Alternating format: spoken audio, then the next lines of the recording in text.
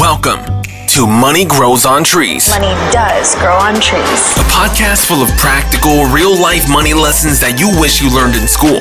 Lloyd is a former lawyer turned lifestyle entrepreneur.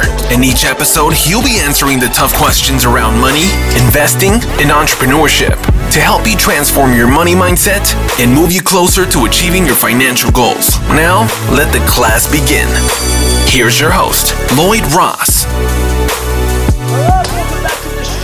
Money Grows on Trees. My name is Lloyd Ross, and I'm excited for this episode because we're going to talk about, very briefly, cryptocurrency, Bitcoin. It's not going to be a long, drawn-out episode on the details of the blockchain, which particular cryptocurrency is the best, why cryptocurrency is this or that, or if it's going to take over the world, or we're not going to talk about fiat. I'm just going to help you to navigate the crypto mania that's happening right now, okay? Because it's a new technology, it's a new asset, it's a new speculative asset, it's a new thing, it's new technology. There's so many new things, and there's some wonderful, analysis on this by some of the world's greatest investors, like Ray Dalio. Okay, so Ray Dalio put together a really good link that talks about this, and I support his position on it too. He's one of the smartest guys in finance. And, he really goes through it. He doesn't take a defensive approach against it or an offense. He just talks about it as he sees it. All right. Now, incidentally, he hasn't bought any. So that's how he sees it. And Warren Buffett and Charlie Munger also don't like it. They say avoid at all costs. These are the two of the smartest men in investing in money and two of the wisest men ever in business to exist. And George Soros, as I understand, hasn't bought any, nor have the other multi-billionaire investors like Carl Icahn or, who else is there? We got Pershing Square Capital. They haven't bought it. There's many, many, many big hitters that haven't bought it, right? So I'm not into it. It's not my thing. But not because I don't believe in the technology or the blockchain, or I don't want a free monetary system, or I don't want a nice deflationary monetary system. I want all that. I would love it if fiat currency was still pegged to the gold standard, right? And I'll explain that shortly too. But I would love all that. But I'm just going to look at it from an investment standpoint for you, so that you can navigate your way through this, so that you don't, have to go and make this hard decision or speculate and lose your money on something, or lose sleep over this or anything like that, right? You don't have to, if you understand investing, you will not even worry about it. Okay. So let's look at it. Let's first approach this like a money tree. Okay. Remember, in my book, I talk about investing like a tree, right? Growing a fruit tree. And that's how I look at most investments, because there's no point having a tree that doesn't produce any fruit, because you can't eat it. You got to cut. If you have a tree that doesn't produce fruit, then the only way to make money from that tree is to wait till it grows and cut it down and sell the pieces. Okay. So if you buy a tree and you're waiting for it to grow and go up, great. And then you sell it. That's the only way to make money, by selling the whole tree. Okay. So that's what the Bitcoin people, the crypto investors or crypto speculators will be doing. They'll be buying cryptocurrency. Let's say they bought Bitcoin for $40,000. They will have to sell it for more than $40,000 to actually make money. And that's why they're all touting it on Twitter. That's why they're all touting it all over Facebook and social media and memes, because they need it to go up to make money. If people don't keep buying it, it'll go down. And if it goes down, they'll lose money, because the tree only makes them money if they cut it, if they sell it. Right? Whereas I look at investments from what it can produce to me in cash flow. I invest for cash flow instead of capital gains. In fact, I invest for both at the same time. That's the ultimate investment, right? A tree that grows and that produces fruit for you to eat. So you don't need to cut it down to eat the fruit. That's the greatest thing about the best type of tree to plant is a fruit tree, because it produces things for you without you having to go and cut it down. Right? It's easier. So reach up, grab the apple, eat it. You're done. And the tree stays there and it grows. That's how I look at Bitcoin, right? Or cryptocurrency. And this is how I look at basketball cards, trading cards. This is how I look at Lego as an investment. We'll do more on episodes on that type of stuff later. But it's how I look at any speculative asset shares like IPOs, Shares that go up that don't produce an income, I don't invest in those because it's something I have to sell to actually earn money. All right, trading things, stuff that you have to buy and then resell to make money is not a good investment. That's speculation. And the easiest way to see that is basketball. Trading cards are the perfect example, right? Art, motor cars, old classic cars, same thing. It's only worth what someone's prepared to pay for it. And the only way to make money is to buy it low and sell it high, right? So let's look at it from that perspective. Cryptocurrency, what is it? It seems to be right now, it doesn't seem to be a currency at all, because a currency is something that makes goods and services easy to buy. It's an exchange of value. That's what a currency is, an exchange of value. And you can't go in and get your car fixed with Bitcoin, right? Not everyone, merchants don't take it. And you can't buy your groceries with it yet. So, it's not an exchange of value. So it's not a currency. Incidentally, I had someone reach out to me the other day. There's a particular currency going around locally here called Coin, Qoin, and it's a barter system, and it's going up in value. That'll stop at some point, but people are going crazy about it. Now, this guy messaged me out of the blue and he said, "Hey, can I sell you some of my Coin digital currency?" And I'm like, "Why? Don't you want to hold on to it because it's going to keep going up?" Okay, which it won't, but I said, "Don't you want to keep it?" He's like, "Oh, no, not really." Like, why not? And he said, "Because I can't pay my mortgage with Coin. I can't pay my mortgage with cryptocurrency." And that, ladies and gentlemen, is why it's not a currency, because you can't pay your mortgage. What else I find really funny and ironic is the paradox that Bitcoin and all the cryptocurrencies, right? Their value is measured in fiat currency. Now, fiat currency is currency issued by the government, like the US dollar, and it's not backed by anything. There's no backing to it. It's just money that they've printed based on, the supply and demand of it for the economy. So it's not actually backed by anything. It's called fiat currency, FIAT. And most currencies in the world are fiat currencies, okay? And Bitcoin is a cryptocurrency. Gold is some sort of, they thought gold was a currency, but it's more like an asset, right? That doesn't produce anything. But in the old days, gold was used to buy and sell things, but it was really hard. So they're like, you know what? Let's create a currency that's backed by gold. So like, we'll create a currency, we'll print money, but it's backed by the gold stores of the world. Okay. So when the US dollar was around I didn't jump in and check the particular year. I think it's 1974.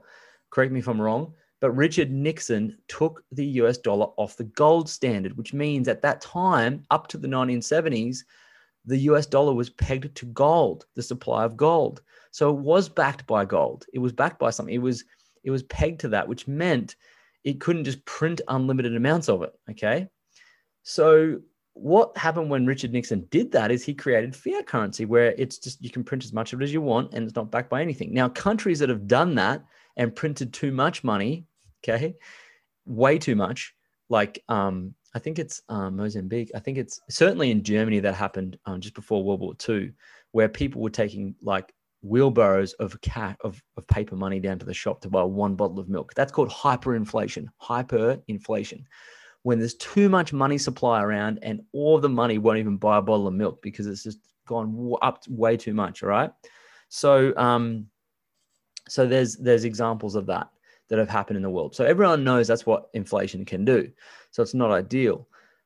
So with cryptocurrency, what's happened is, so they measure the value of cryptocurrency in fiat currency.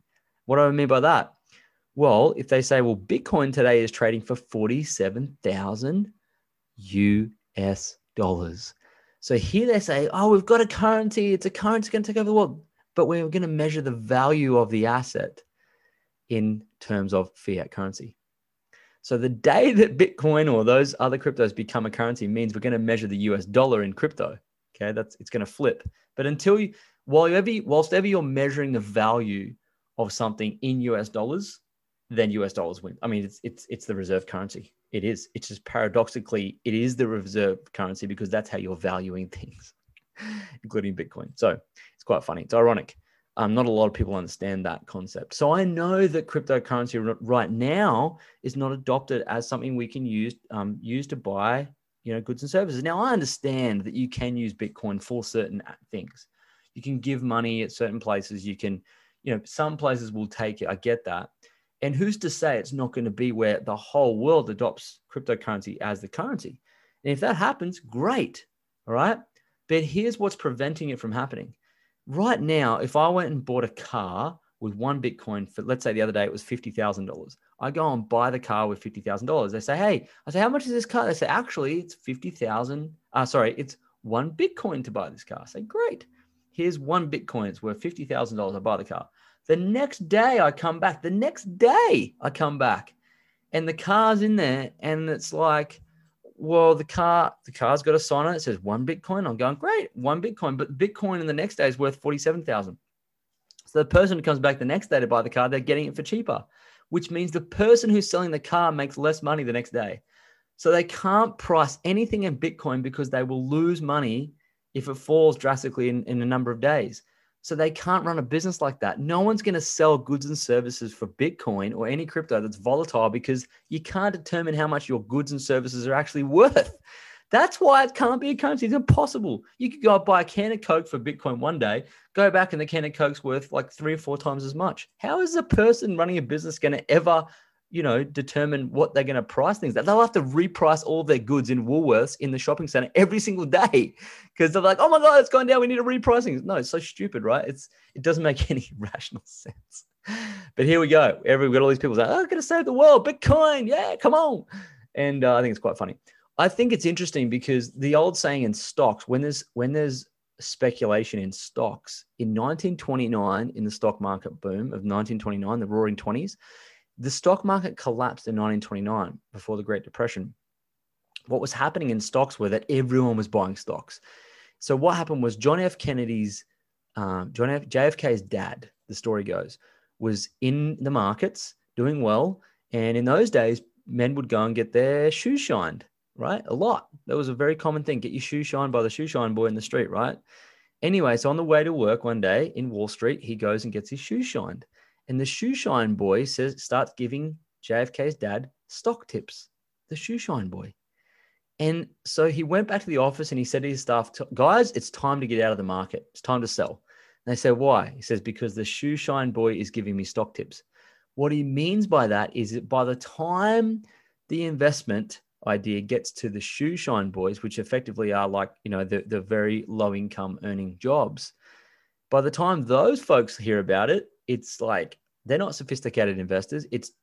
There's no value. By the time they hear about it, by the time the shoe shine boy hears about stocks, there's no value left in the market because everyone's in it.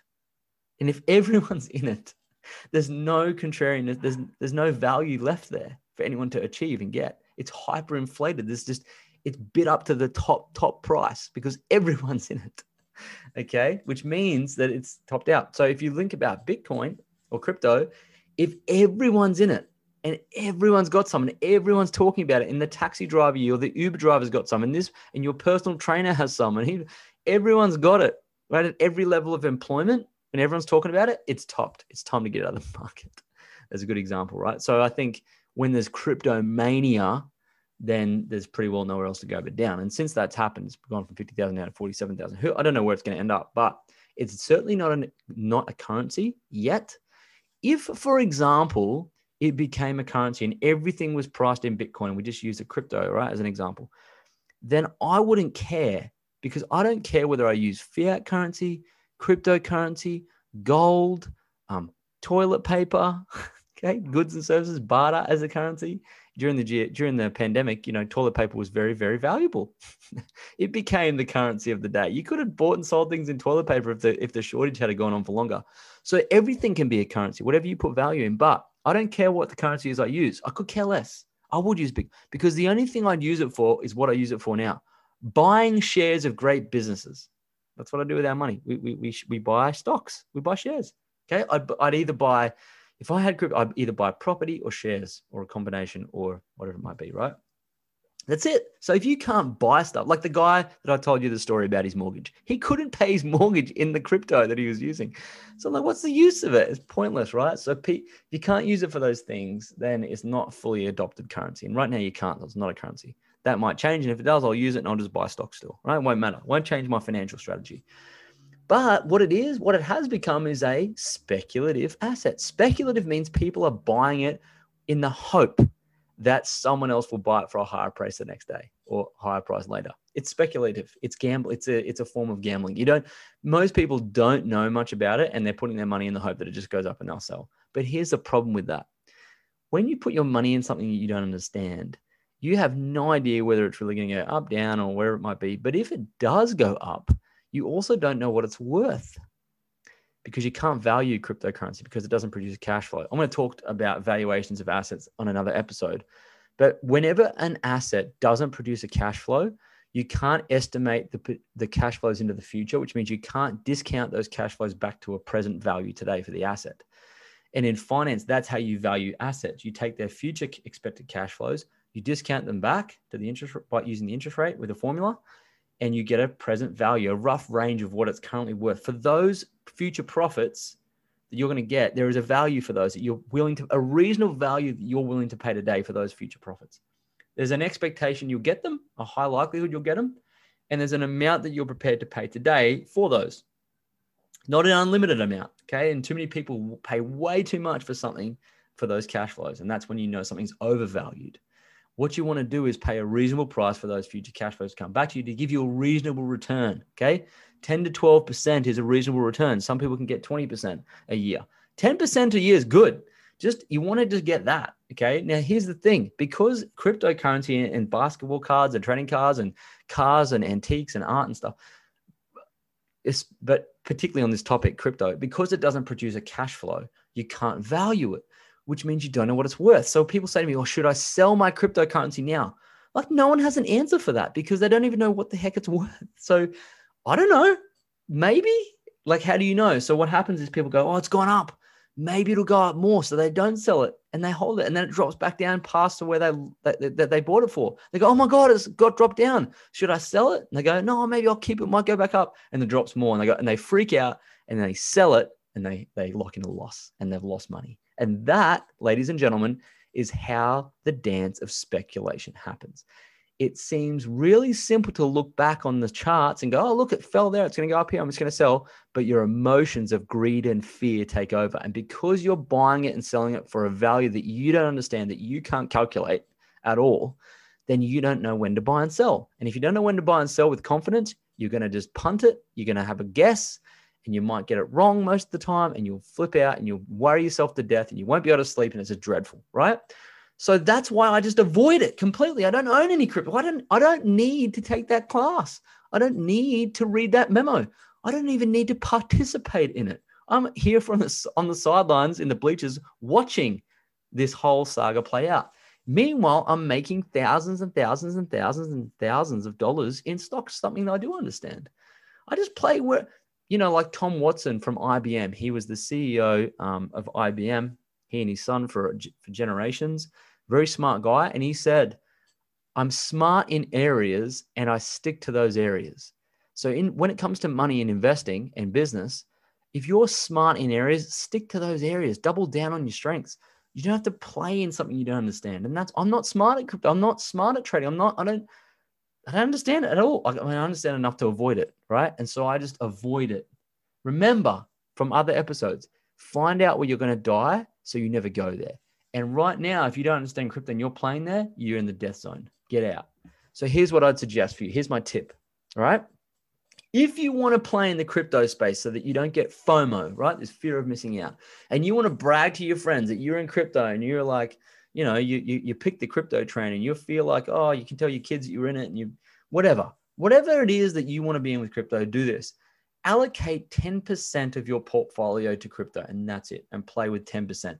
Because if you're wrong and you start mucking around with it, you're not going to lose everything. All right. Because it's not an asset that really, I think anyone understands enough to put 100% in. People are, but who knows, right? So I think put 10% in And then you can play around with it and you'll feel like, okay, I'm in crypto. And you can tell everyone you're in it. And then if it goes way up to like $1 gazillion, then you'll make a lot of money. And then you can tell me I'm wrong. But at least then I'm protecting you against something you don't understand, right? So I think that is the appropriate play for cryptocurrency right now, okay? But yeah, it's not something I'm participating in personally, and you don't have to either, all right? So just relax. Go buy an apple tree. It's going to produce income, right? Like an index fund or something. This is easy to get your money back. It's simple. A lot of history, right? Future of businesses, safe and sound in mature markets. Buying and selling pieces of businesses is a great idea and will forever be a great idea. Okay, how about that? Alrighty, so that's it for this episode. I hope that gives you some sort of wisdom when it comes to cryptocurrencies, and you can apply that same, mindset on any investment. Is this within my bounds of what I'm trying to achieve my investing here? Because when I look at investing and think, is this an apple tree or a freaking evergreen tree that doesn't produce any fruit? Do I have to cut the tree down to make the money? Or is it just going to produce cash flow for me and continue to grow? Then if it does, I look at it and go, great, I can just buy more of it over time and not sell any of the trees and just get all the fruit coming to me so I have financial freedom. Because financial freedom is the ultimate goal, right? And if you've got building an asset, a portfolio of stocks or property that's producing cash to you, then you're on the path to freedom. But if you're speculating and buying stuff, you got to sell. And then when you sell it, you got to put the money somewhere else. And you can make. If you have to make too many decisions, buy and sell decisions, at some point you're going to make the wrong decision. That's what happens, right? Too many decisions is bad in investing. So limit your decisions, buy good quality stuff, hold it for long term, let the fruit come to you, and that's how you create financial freedom. All right. Not buying and selling big things to buy orange Lambos. Okay. That's it. All right. So that's it for the episode. I can't wait to see you on the next one. You're gonna love it. Thanks for joining us this week on the Money Grows on Trees podcast. If you like the show, you might want to check out our book, Money Grows on Trees, which you can find at LloydJRoss.com. Subscribe to the show on iTunes, leave a review, and feel free to reach out to Lloyd on Instagram at LloydJamesRoss.